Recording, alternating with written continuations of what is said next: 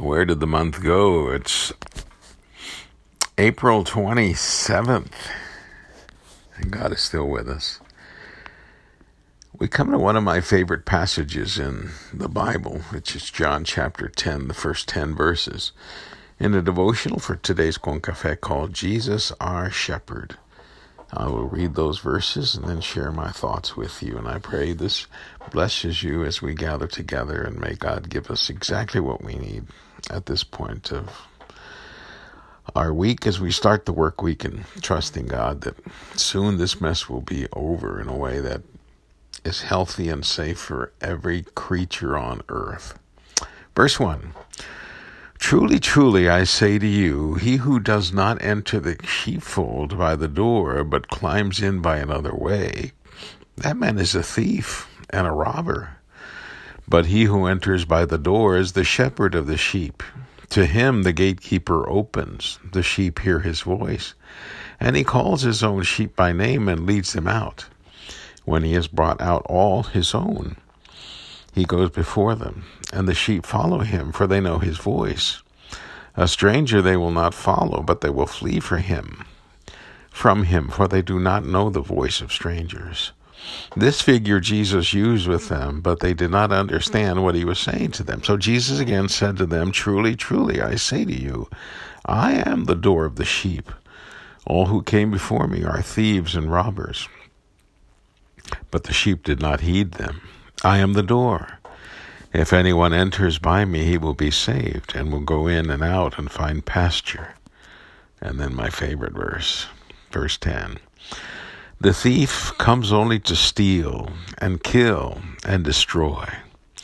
I came that they may have life and have it abundantly. This is the precious and powerful word of God for the people of God, and we say thanks be to God. Well, happy Monday. Yes, that's a tough thing to say, and for some, a tough thing to hear. But we rejoice in the Lord, his presence with us. As I said at the beginning, God is with us. God is with you. And so I pray for you, dear listener, dear reader, that you have been blessed and you have enjoyed time worshiping God yesterday in the space of your choice.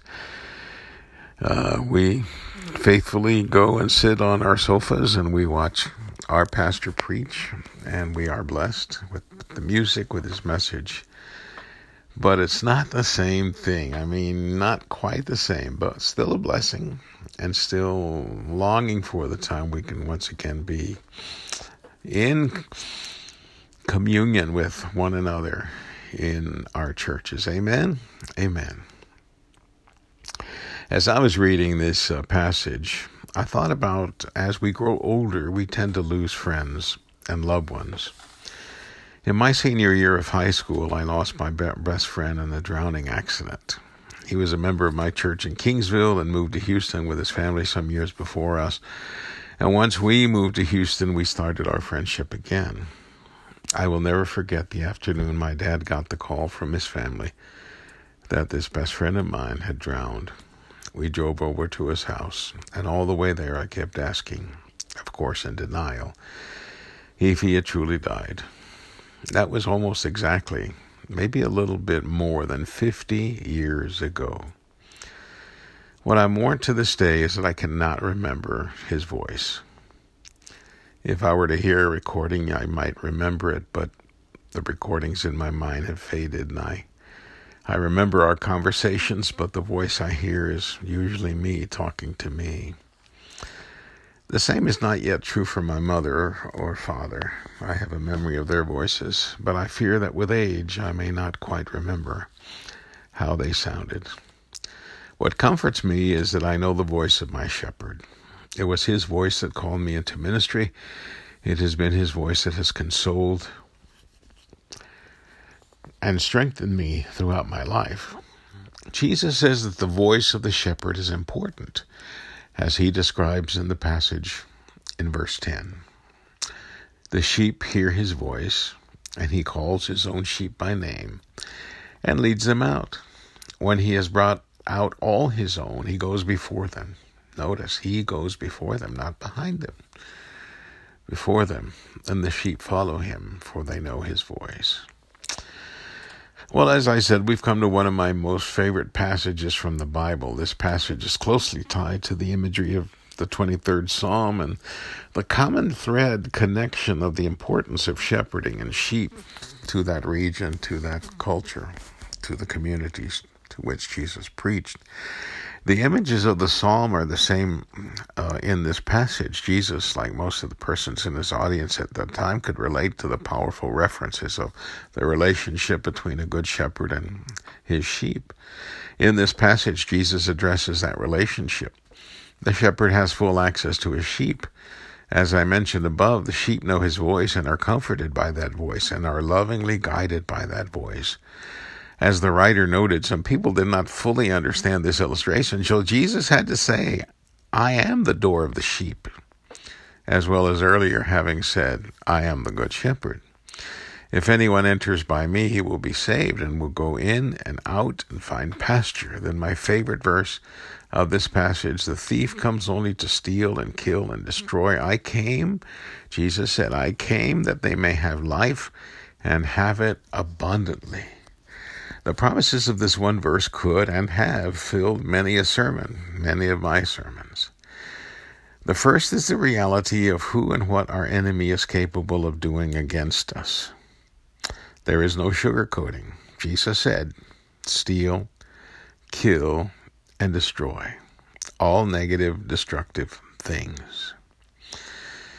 If you remember the list that the Apostle Paul uses in a couple of places in describing the things of the flesh versus the things of the spirit, you will have read a list of negative, destructive things. The things that Jesus brings are those of life, namely life in abundance, way beyond mere existence. Friends, our God is a God of life, not death. Hear that again. Our God is a God of life, not death. Our God is a God who sent his Son, Jesus, our Lord, so that we might have life, but not just life, life in abundance. I take that to mean a life filled with joy, hope, compassion, all the things of the Spirit, which allows us to run away from the things of the enemy. Our comfort is knowing that Jesus knows us by name and we know his voice. And I would invite you, dear sister, dear reader, to be open to his leading and his comfort. Let's pray. Heavenly Father, we thank you for Jesus and his love and his mercy for us. As we pray, guide our ears to listen more closely and deeply to you. We need your presence and your strength. We pray you continue to guide us, and we pray you accept this prayer of faith that we lift up in Christ Jesus' name. Amen. Have a great and blessed day in the Lord. Share with someone today, if you get a chance, that Jesus is our shepherd.